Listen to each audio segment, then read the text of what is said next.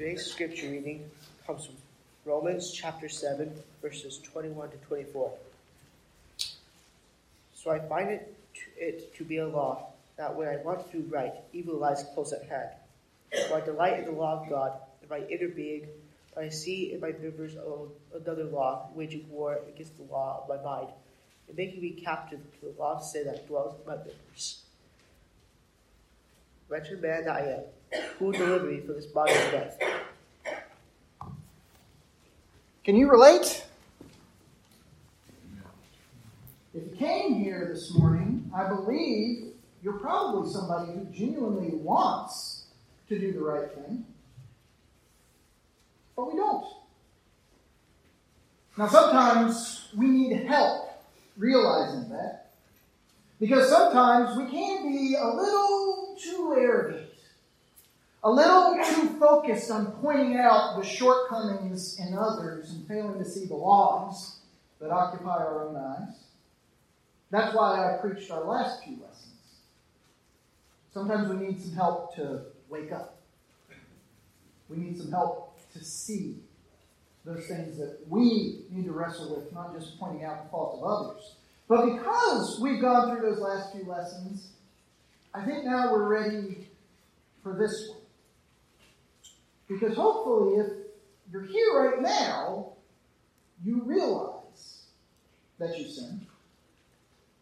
Hopefully, if you're here now, if you were really paying attention to what our brother Nick just led us through, if you really communed with our Savior who died for us and rose and lives and reigns, hopefully you regret your sin. Yet we're still left with the problem that we just can't seem to stop it. And you're not alone in that. We all sin. Even as Jesus' apostle Paul, inspired by God's Holy Spirit in what he wrote here in Romans, even he understood that struggle where he just couldn't seem to quit doing wrong. But sometimes we can be guilty of stopping too soon in reading what God's Holy Spirit inspired Paul to write. Because we stop there in Romans 7 and we recognize, we relate to that struggle. Oh, wretched man that I am. And we feel that. But we leave the question that he asks there unanswered. Who will deliver me from this body of death? And I think we all obviously know that the answer to that question is Jesus. But still, we stop too soon in that reading. We read Romans chapter 7 and we say things like, well, see, even Paul struggled. So we're all going to struggle with sin. See, even Paul struggled. So we're all going to know what the right thing to do is and not do it. Or we're all going to do the wrong things that we don't want to do. So I guess we just need to do the best that we can and trust that that's good enough. And we may say that, but even among us, sometimes we wonder, but is it? Is my best good enough? Or am I going to spend my life trying to follow Jesus, but be one impure thought, one bad word away from stumbling and being lost eternally anyway? Maybe after all of my going to church and reading the Bible, I'm still not going to make it. I'm still not going to be good enough. That's why we need to hear the rest of what Paul wrote. Because Romans chapter 7, verse 25, after asking that question, he continues, thanks be to God, through Jesus Christ our Lord, so that I myself serve the law of God with my mind, but with my flesh I serve the law of sin. There is therefore now no condemnation for those who are in Christ Jesus. For the law of the Spirit of life has set you free in Christ Jesus from the law of sin and death. For God has done what the law, weakened by the flesh, could not do by sending his own Son in the likeness of sinful flesh. And for sin, he condemned sin in the flesh in order that the righteous requirement of the law might be fulfilled in us, who walk not according to the flesh, but according to the Spirit. For those who live according to the flesh set their minds on the things of the flesh, but those who live according to the Spirit set their minds on the things of the Spirit. For to set the mind on the flesh is death, but to set the mind on the Spirit is life and peace. For the mind that is set on the flesh is hostile to God, for it does not submit to God's law. Indeed, it cannot. Those who are in the flesh cannot please God. You, however, are not in the flesh, but in the Spirit. If, in fact, the Spirit of God dwells in you. Anyone who does not have the Spirit of Christ does not belong to him. But if Christ is in you, although the body is dead because of sin, the Spirit is life because of righteousness. If the Spirit of him who raised Jesus from the dead dwells in you, he who raised Christ Jesus from the dead will also give life to your mortal bodies through his Spirit who dwells in you. If you are in Christ Jesus, which is New Testament shorthand that describes when we give our faith to Jesus, we're truly loyal to him as King. When we follow Jesus in that death, burial, and resurrection that he had, by ourselves dying to sin, saying we don't want to be that person we were before, by being buried but in the waters of baptism, so that we come out of those waters to live a new life. Paul is inspired to tell us here that while we struggle, while we're weak, if we are in Christ, there is how much condemnation? None. Not a lot. Not a little. There is therefore now no condemnation. And it's not because we haven't done anything that's worthy of condemnation. It's because God's Son, Jesus, became just like us, which means he knows our temptations, he knows our struggles, yet he came through this life without sin. He lived perfectly according to God's design. You can look at Jesus and you can see who we as human beings were always meant to be, the image of the invisible God. Jesus did something that none of us can do. And by giving his life as a sacrifice, he broke sin's stranglehold on this world. He made a way that we could be right with God, provided we start living according to his Spirit. Because that is part of this too. You see, sometimes we only talk about Christ's sacrifice and sin's forgiveness. And don't get me wrong, that is a hugely important part of what we're talking about here. But stopping there, as we so often do, still leaves us with the struggle. Because even after we called on the name of the Lord for the forgiveness of our sins, we still have those same weaknesses, those same temptations that caused us to mess up before continue. And sometimes we sort of wave that away and say, well, except now you can ask for forgiveness. And that's true. But what about the Spirit? What about his part in all of this as God breathed it out to teach us? Because Scripture tells us that the law of the Spirit of life sets you free in Christ Jesus. You see, what Jesus did on the cross, what he did through his death, burial, and resurrection, what the New Testament is all about is not simply swapping regular animal sacrifices for sin for regular prayers asking for forgiveness. Sometimes we talk about it like that's what it was all about. But what he tells us here is that because of God's Holy Spirit, we have something available to us that wasn't available before.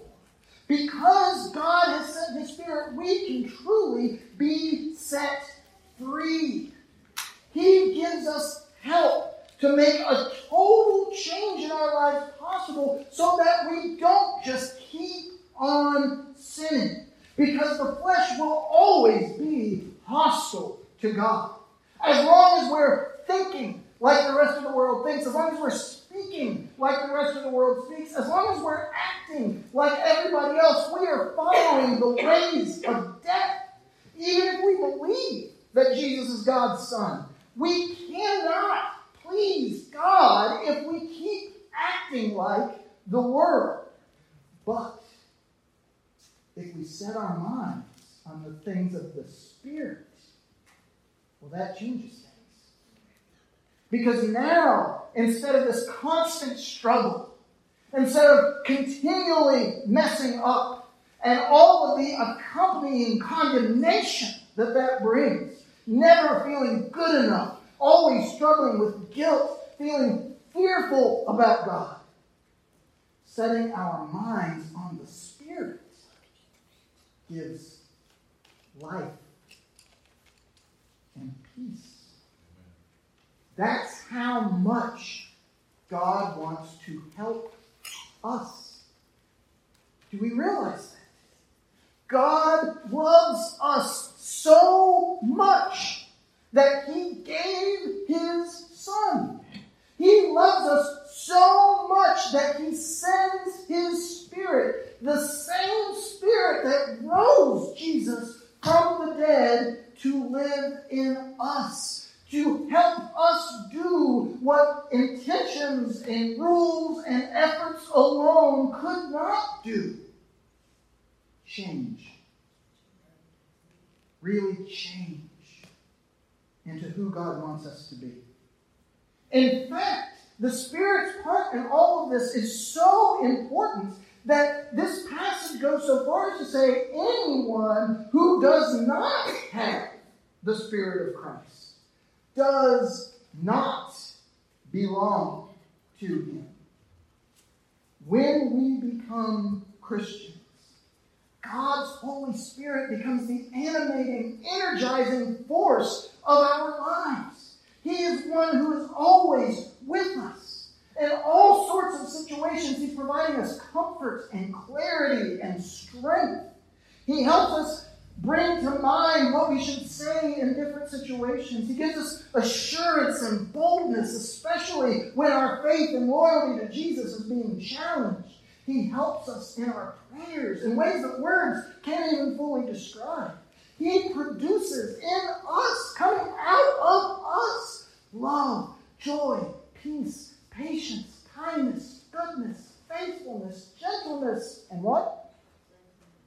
Self-control. And self-control.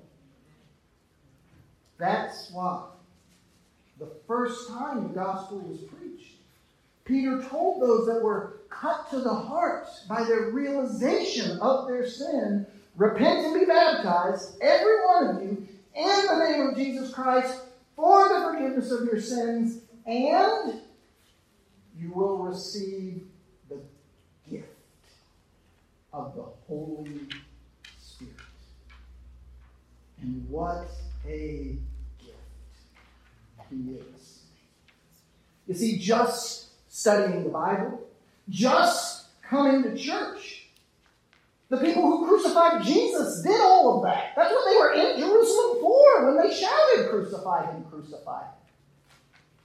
That alone isn't enough to solve the problem of sin, to rid us of guilt and fear and condemnation. For that to truly happen, we need Jesus. We need the Holy Spirit. And we have them. The world has nothing else like this. That's why when you scroll through your social media, that's why when you watch the news, there is so much condemnation. That's why it seems like nothing really changes. That's why there's no peace. But you aren't like them. You aren't in the flesh, but you are in the Spirit. You can have life, but we still have something to do. Because as Paul continues in Romans chapter 8, verse 12, so then, brothers, we are debtors, not to the flesh, to live according to the flesh. For if you live according to the flesh, you will die. But if by the Spirit you put to death the deeds of the body, you will live.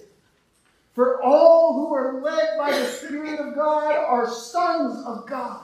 For you did not receive the spirit of slavery to fall back into fear, but you have received the Spirit of adoption as sons, by whom we cry, Abba, Father.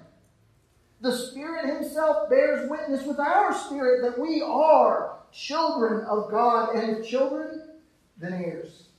Heirs of God, and fellow heirs with Christ, provided we suffer with him, in order that we may also be glorified with him.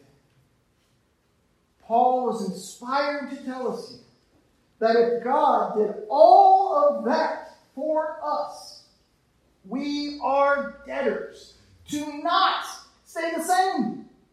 We are debtors to not be like everybody else. We should do everything we can to change, because now we have the Spirit. So it is our job to get in step with. It's our job to work with him. Because if we keep being like we always have been, if we seem indistinguishable from everybody else, we will die. But the Spirit, he wants to help us put to death the deeds of the body. And that all sounds great, but practically speaking, what does that look like? How does that happen? Well, how hard is it to admit when you're wrong? How hard is it to let somebody else know you're struggling? To let somebody else see your weaknesses? Right now, we are in a room full of people that are in Christ. We're in a room full of people that share the gift of God's Holy Spirit, and we still have a hard time admitting in front of each other that we struggle. That's why that Spirit inspired James chapter 5 and verse 16. Teaching us to confess your sins to one another and pray for one another, that you may be healed. The prayer of a righteous person has great power as it is working. In our flesh, just living life like we always have, just living life like everybody else, we have no motivation to let anybody else see us believe. We have no motivation to open up to anybody else about our struggles. Yet the Spirit gives us conviction that we need to confess.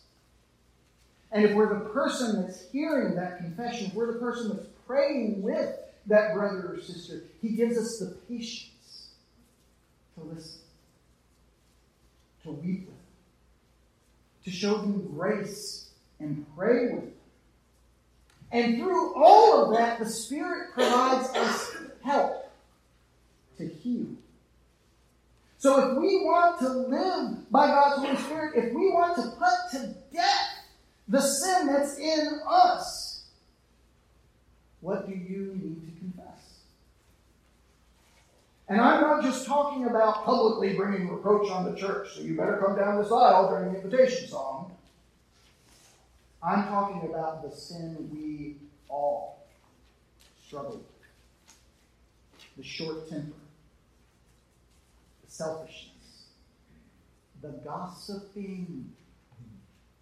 What do we need to confess? What small group do you meet to study with each week where you can do that? What brother or sister do you have the relationship and the trust with that you can call?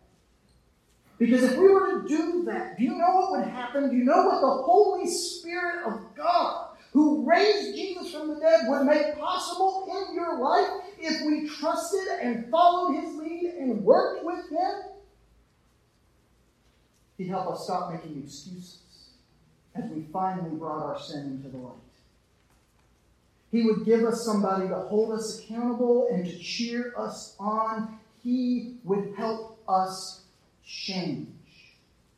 The Spirit helps us put to death the deeds of the body. So maybe before today is over, if you are ready to have more of God's life and peace in each of your days, you need to schedule a time with somebody else in this room to start praying together this week. Maybe you and that person even need to consider fasting together. Do you know what that is? That's where you go without food, or you go without coffee, or you go without social media or TV for a period of time for the specific purpose of emptying yourself out to fill yourself up with God. If we would make those kinds of commitments, together, God's Spirit would work within us to help us change. Because as we live life each day, we're supposed to be led by God's Holy Spirit. But what does that look like? Well, think about what normally leads our days. Is your day today being shaped by how much sleep you got last night? Is that what's leading your day? Or whether or not you've had your coffee yet? That's what I relate to. Is that what's leading your day? What's leading our thoughts as we start each day? Is it whatever you watched on the news? Is it whatever popped up in your social media? What's leading your feelings? Is it whatever's going on at work with the schedule that you're facing or the demands that you're up against? What is shaping how you think and feel and act as you go into the day? And what if we did what the Spirit inspired in Ephesians chapter 6, 17 through 18 said? What if we took the sword of the Spirit, which is the Word of God, praying at all times in the Spirit with all prayer and supplication? Do you know what would happen if our first act each morning was the Bible? If we drank our coffee while we were doing our devotion? If we do that, the Spirit is going to wield His sword to kill those feelings of the flesh within us and prepare us to glorify God as we go into that day.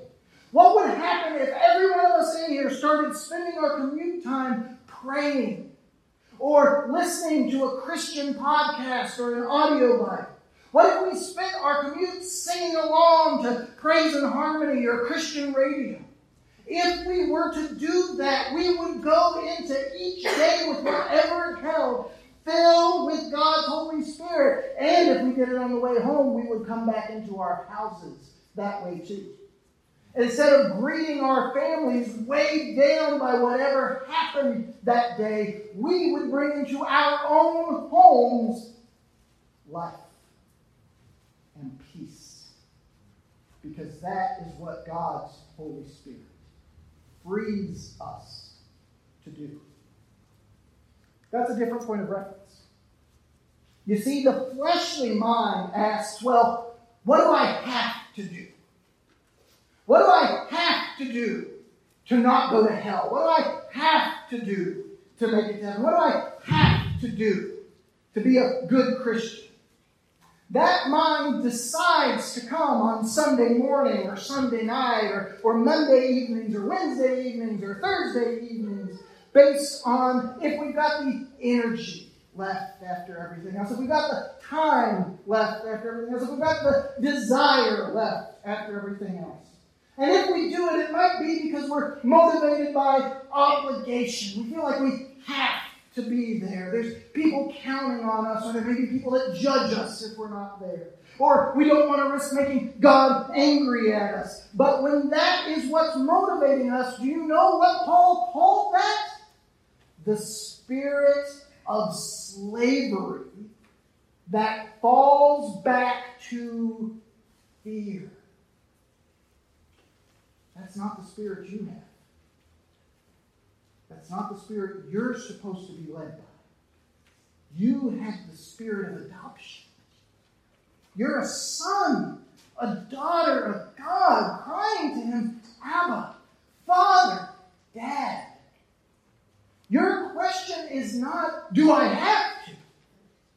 Your question is, where is the Spirit leading me? How may I best give God my Father glory? When that's our point of reference, here's what happens. You may be empty on Sunday morning or Sunday night or Wednesday night. You may be distracted when someone is by you in need or hurting or hopelessly lost. But even though you're empty, Ephesians 5 says that you will be filled with the Spirit when addressing one another in psalms and hymns and spiritual songs, singing and making melody to the Lord with your heart, giving thanks always and for everything to God the Father in the name of our Lord Jesus Christ, submitting to one another out of reverence for Christ. You may start that day empty, but when you decide to go and serve God anyway, when you decide to go and praise Him anyway, His Spirit is going to fill you up in that emptiness. His Spirit is going to change that situation and make that use of time for His glory worth it. Or if you put yourself out there, if you offer to pray with somebody, if you try to give a compassion kit to someone in need and they reject it. 1 Peter chapter 4 and verse 14 says that the Spirit of glory and of God rests upon you when you're insulted for Christ. So your measure of success is not whether or not they let you pray. The measure of success is not if somebody else makes fun of you or laughs at you or says no to you. The measure of success is having God's Spirit rest on you. It's being close to God and using each day to do what He wants done. Do you see how different that is? It's not fear. God will be mad at me if I don't. It's not guilt. Oh, I know I'm supposed to. We want to be led by the Spirit. We want to recognize the opportunities that He gave to us. We want to actively work with Him and feel the joy that God promises to His co-workers. But do you know what else that means? Because this is part of the freedom the Spirit gives. If I or one of our elders or one of our deacons walks up and asks you to do something and you just can't, you can say no. And it's okay. There is therefore now no condemnation. Because if you're being led by the Spirit, the reason that you said no is because you've already got that time occupied for God's glory. You can't do everything. And that's okay. But you'd be happy to pray with me that God sends a laborer who can do that, so that God's glorified that way too. See, that's the difference. That's the life and peace that God's Holy Spirit brings, because God's glory is what we want. And that is the difference from living in sin. And when that, God's glory, is what we're living for, we know we're forgiven in Christ. We know we're being helped by the Spirit. Now, as long as we're in this body of flesh, we're still going to be tempted. We're still going to fall short. We're still going to suffer. And anytime we're motivated by guilt or obligation or fear, it is a great big red flag that we need the Spirit's help with that issue. When we find ourselves having thoughts or making comments that are condemning someone else, when we find ourselves making decisions because we're afraid or because we feel guilty, that's a clue. I need to let the Spirit lead here. That's not God's Spirit that produces that sort of feeling. I need to make sure I'm in step with Him. But when we seek that help from the Spirit, He will. When we set our mind on Him, when we seek to be led by Him, we will change. And that experience of life, peace, and freedom that we have will grow more and more, as will our excitement for when Jesus comes. Because if He can make us so alive, so free right now, how great will it be when He comes again and completely destroys sin and death, and we get to live eternally. Will you pray with me? Holy Father, thank you.